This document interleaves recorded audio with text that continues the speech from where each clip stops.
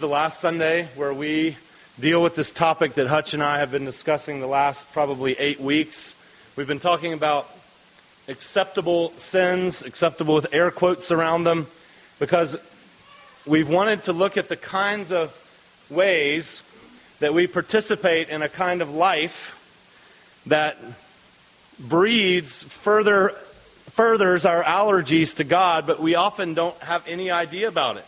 Because these kinds of sins are not impolite. They're polite. These are not the kind of things that if you do them, you're going to be posted on the newspaper in a mugshot.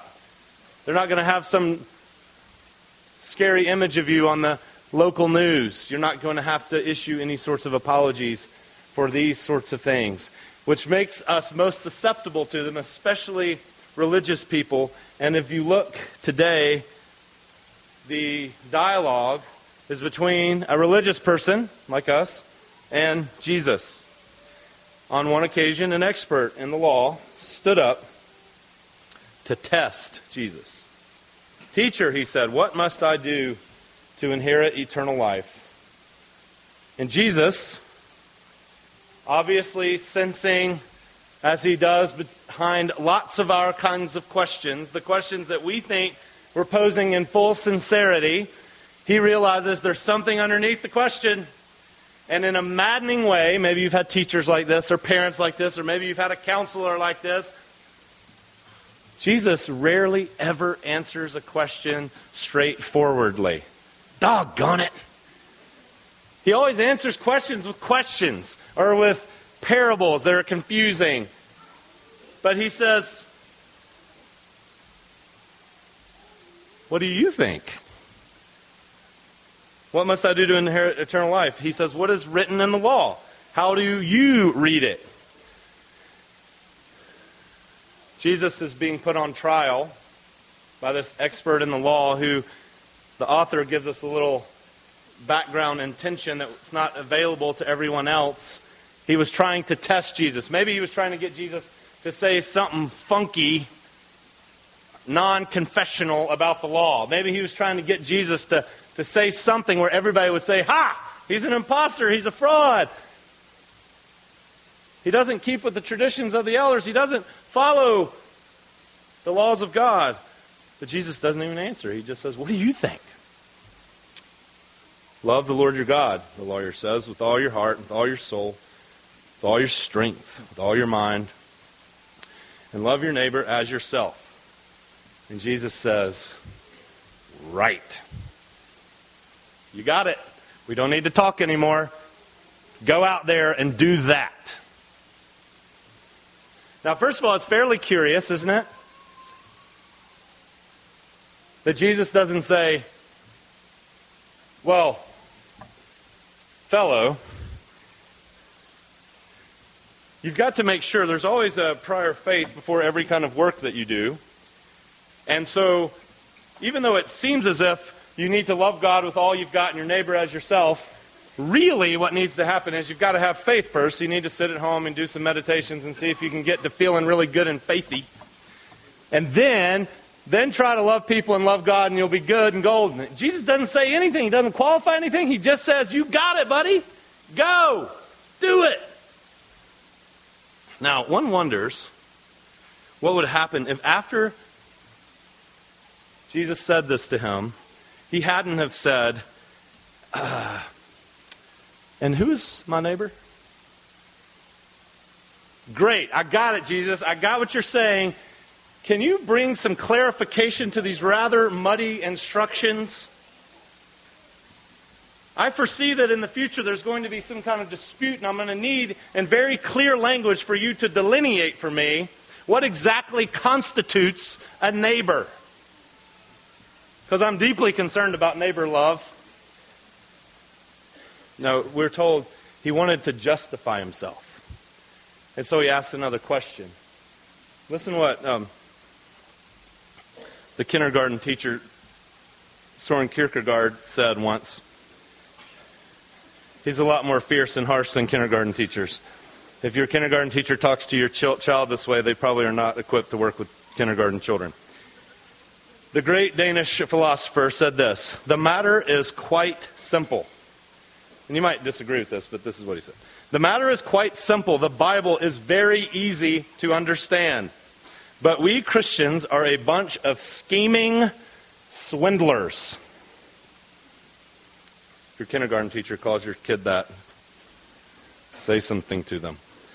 We Christians are a bunch of scheming swindlers. We pretend to be unable to understand it because we know very well that the minute we understand, we are obliged to act accordingly.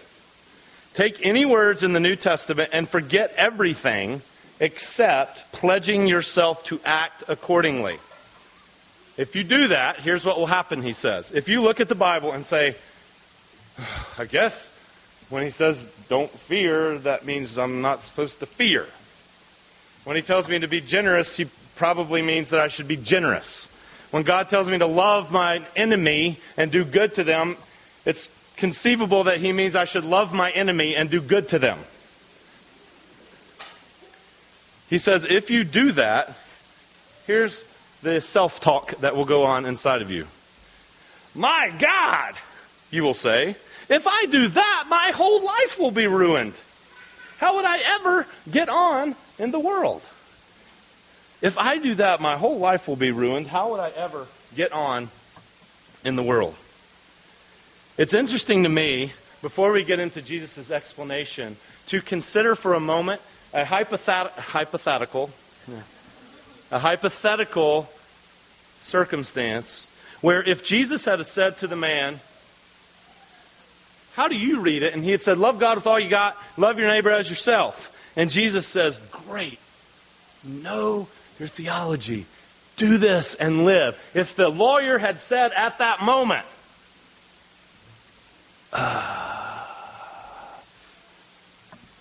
Jesus, and his voice had started to crack and he had started to sweat, and he said, I have a problem. This is something very easy to say, and it's extraordinarily difficult to do. I don't know if you're aware of this. I've tried it, in fact. Since I was a young kid, my parents have told me I'm supposed to love God with all I've got, but I go whole sections of time without even thinking about him. And even though in general I love humanity, when it comes to individual people, I hate their guts. And there are people that I am around sometimes, and when I have to be with them for more than a couple of minutes, they start to irritate me like I'm being bitten by fire ants. And they make me want to kill them. And so I find it very difficult when you're telling me to love them with all the energy, with all the enthusiasm, with all the gusto that I use for loving myself. You want me to apply that to them? I can't do that. I try that, and I keep coming up short every single time. It's really embarrassing to say that to you, but that's where I am. I know I'm supposed to love my husband, but have you seen my husband? And these kids you've given me? Ugh. And how on earth could God have ever envisioned, when he gave this command to love my neighbor as myself, that I was going to sit next to this coworker who wears way too much perfume that I'm allergic to?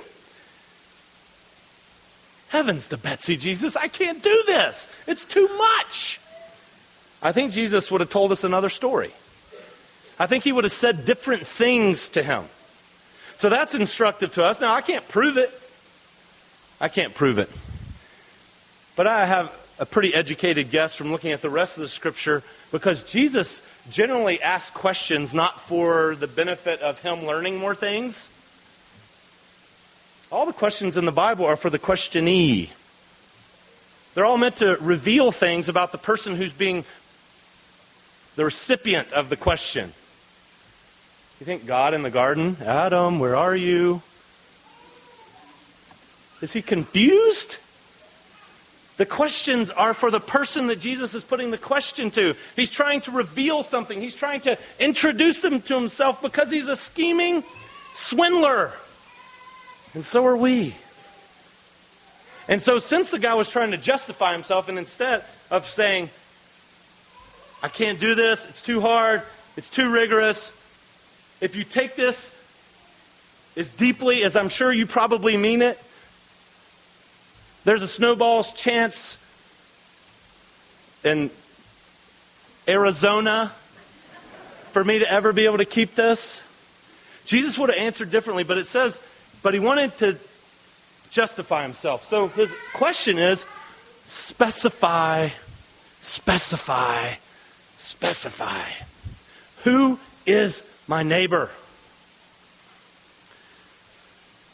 You've heard this, you've done this, right? A few years ago, there was a famous man called the President of the United States who was on a trial for some things he had done. And he said famously, well, to one question, it depends on what the meaning of the word is. And when you hear that, you go, what are you hiding, man? Well, we do that, right? On this week, this Holy Week, there was a Roman governor who, when put in front of Jesus, Jesus declares himself to be way, truth, life. Doesn't say, holy cow, and throws himself at his feet. He says, interesting query. What is really truth? Can we know the truth? How do we even know that we're a knower? Can we really know anything? The government says pay taxes on your income. What really is income? How do we determine such things? See, Jesus is quite clear, as we are often on the commands of God, that the lawyer already had in mind that he wanted Jesus to answer his question so that he could be evasive. He may not have realized that entirely, but Jesus did. That's why he puts the question to him. Here's what Dietrich Bonhoeffer says in one place. Only the devil has an answer for our moral difficulties. Keep on posing problems, and you will escape the necessity of obedience. He says that's a devil's game. You know, it started in the beginning. Did God really say that you weren't supposed to eat that yummy fruit? Did God really say? And the devil will he'll suggest to you your own scheming swindlerness will make it seem very clear and obvious and right to you to ask all sorts of questions when you are confronted with Jesus' call on your life. You'll pose problems. You'll raise questions like this lawyer did. And let me be here to tell you today that, like for me, it's often just self-defense. It's a very legitimate question to say, who's my neighbor? It's a very legitimate question for earnest Christians who are trying to follow Jesus in a world where there is an unlimited amount of need, an unlimited amount of neighbors, so much demands where we can only be in one place at one time. It's a legitimate question to say, who is my neighbor? If you're interested in serving someone. Just like that book. Many of you in the new sexiest major on Covenant College campus, ComDev, have read this book. Our deacons have read this. I'm the chair of the Mercy Committee of our presbytery. We've read this book. How to Hurt the Poor by Not Helping Them. That's a joke. How to Help the Poor Without Hurting Them. It's a magnificent book. Do you hear that? Report that to your teachers. It's a magnificent book. But you know what? When scheming swindlers read that book, I've seen them do it. I'm not accusing anyone in here. When scheming swindlers read that book, you know what they do? They say, I'm not going to bother helping that person because I can't have a relationship with them. I'm just not going to help anybody because I might wind up hurting them. And see, that book is fantastic for people who have already become persuaded that Jesus wants you to care about poor people.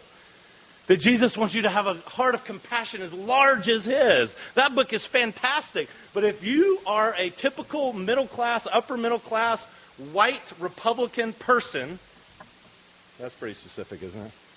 Then you're going to read that book and you're going to find all manner of justifications to never lift your finger to help a poor person because you're worried you're going to hurt them. You're just following sound biblical principles. And you're a scheming swindler like I am. The first book needs to be how to help the poor so extravagantly, so painfully, so costly to yourself that you realize you're causing problems. But you've tried so many different things in obedience to Jesus because you so badly want to reflect Him to the world. Now here's a book for you. That's because we're scheming swindlers. So Jesus begins to tell this story because the man is trying to justify himself. So Jesus says, here's what I mean by neighbor. A man was going down from Jerusalem to Jericho, this dangerous and treacherous path. This man was a Republican presidential candidate. He was upper middle class. He was wealthy. He might have been Mormon. He fell into the hands of robbers. I'm making this more contemporary. They stripped him of his clothes. They beat him and they went away, leaving him half dead. Then, this pastor, this big, influential pastor, walks by on the other side. And he's updating his blog. He's tweeting to his masses. And he passes by. He doesn't even notice that presidential candidate over there. And then another religious professional goes by on the other side. He's emailing some people back. He doesn't want to get dirty. He doesn't want to get his stuff messed up. So he doesn't bother either. But then, an illegal immigrant. Less than half a human. Is walking by. And he's a homosexual illegal immigrant who has AIDS. He's walking by. He sees this Republican presidential candidate who might be a Mormon beating and bleeding and left for dead on the side of the road. And he says, oh my gosh, there's a person there who bears God's image. And he sees him. And as all people who have had an invasion by God will want to do, who have been a recipient of God's mercy, he'll say, oh my gosh, I see him. And he is moved with pity. He saw him. He took pity on him. He went to him. He bandaged his wounds, pouring on. This guy, being a guy, did not have wounds. He bandaged his wounds, pouring on oil and wine. And then he put the man on a donkey. He took him to a hotel.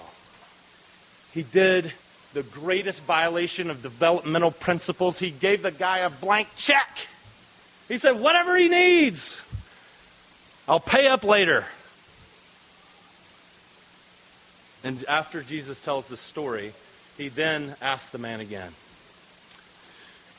which of these three guys, the two religious guys who passed by, because they were quite busy, they could not be interrupted, they knew better than to get involved with a man like this. Which of these three men, or was it the illegal immigrant who was homosexual who had AIDS, did he, who was the neighbor?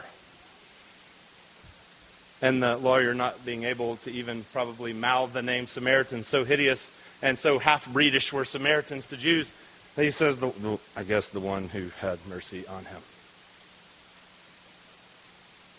And again, Jesus says what he said at the beginning. Repeat. Repeat. So in this case, we could say, what does he mean? What is a neighbor then? What are we supposed to do? Jesus says, go and do likewise. But if you want to try to spill out something, neighborliness, I like the way Bonhoeffer puts this, neighborliness is not a quality in other people. It is simply their claim on ourselves. Your neighbor just has a claim on you. It's somebody that you come upon who needs something from you. You could say a neighbor is an interruption to your life. That's what a neighbor is. A neighbor is the destroyer of your schedule. That's what a neighbor is. The neighbor is always the person who you don't want it to be. G.K. Chesterton said in one place, we make our friends, we make our enemies, but God makes our next door neighbor. See, Jesus doesn't want us to live in some kind of dream world. We envision ourselves to be tender, magnanimous, gregarious, and compassionate people because we have warm feelings for when we see the TV, for starving children across the world, while we hate our spouse, while you don't even know the neighbor across the street. Like I realized when our dog was recently murdered, and I was so mad. And I thought, there's at least 7 other things they could have done besides murder Diggy. And I'm seriously mad. But then I thought, he's the only guy on the street I don't know. Failure of neighborliness. What if he knew me? Maybe he wouldn't have killed my dog. What if I'd gone over and talked to him? What if I'd hung out with him? Maybe my dog would still be here. And we wouldn't want to kill somebody ourselves.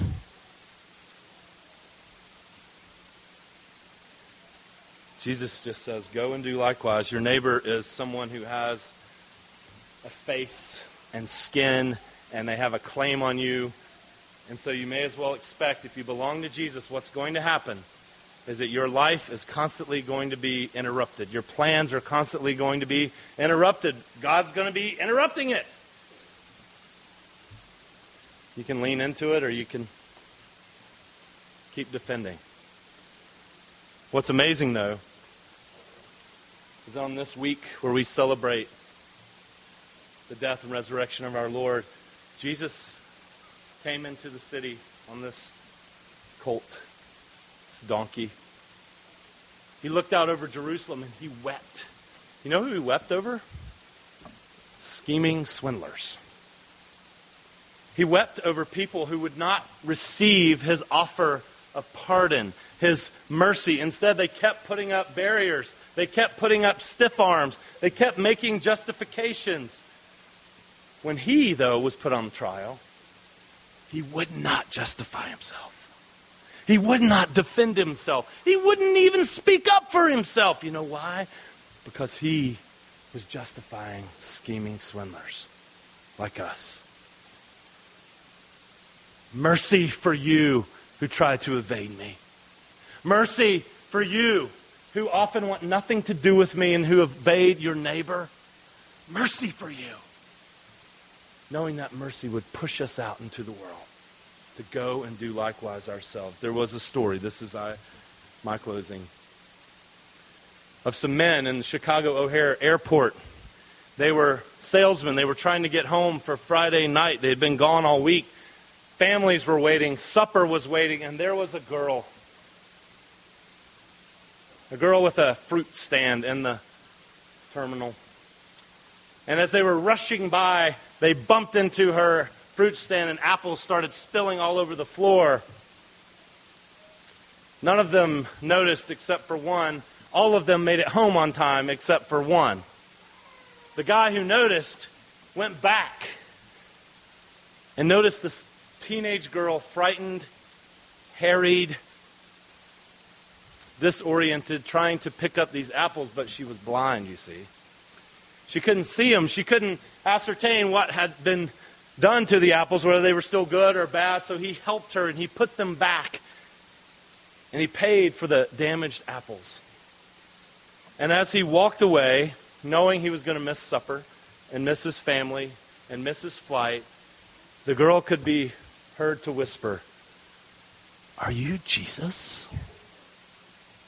And he thought, wow, maybe it was worth the inconvenience. Let's pray.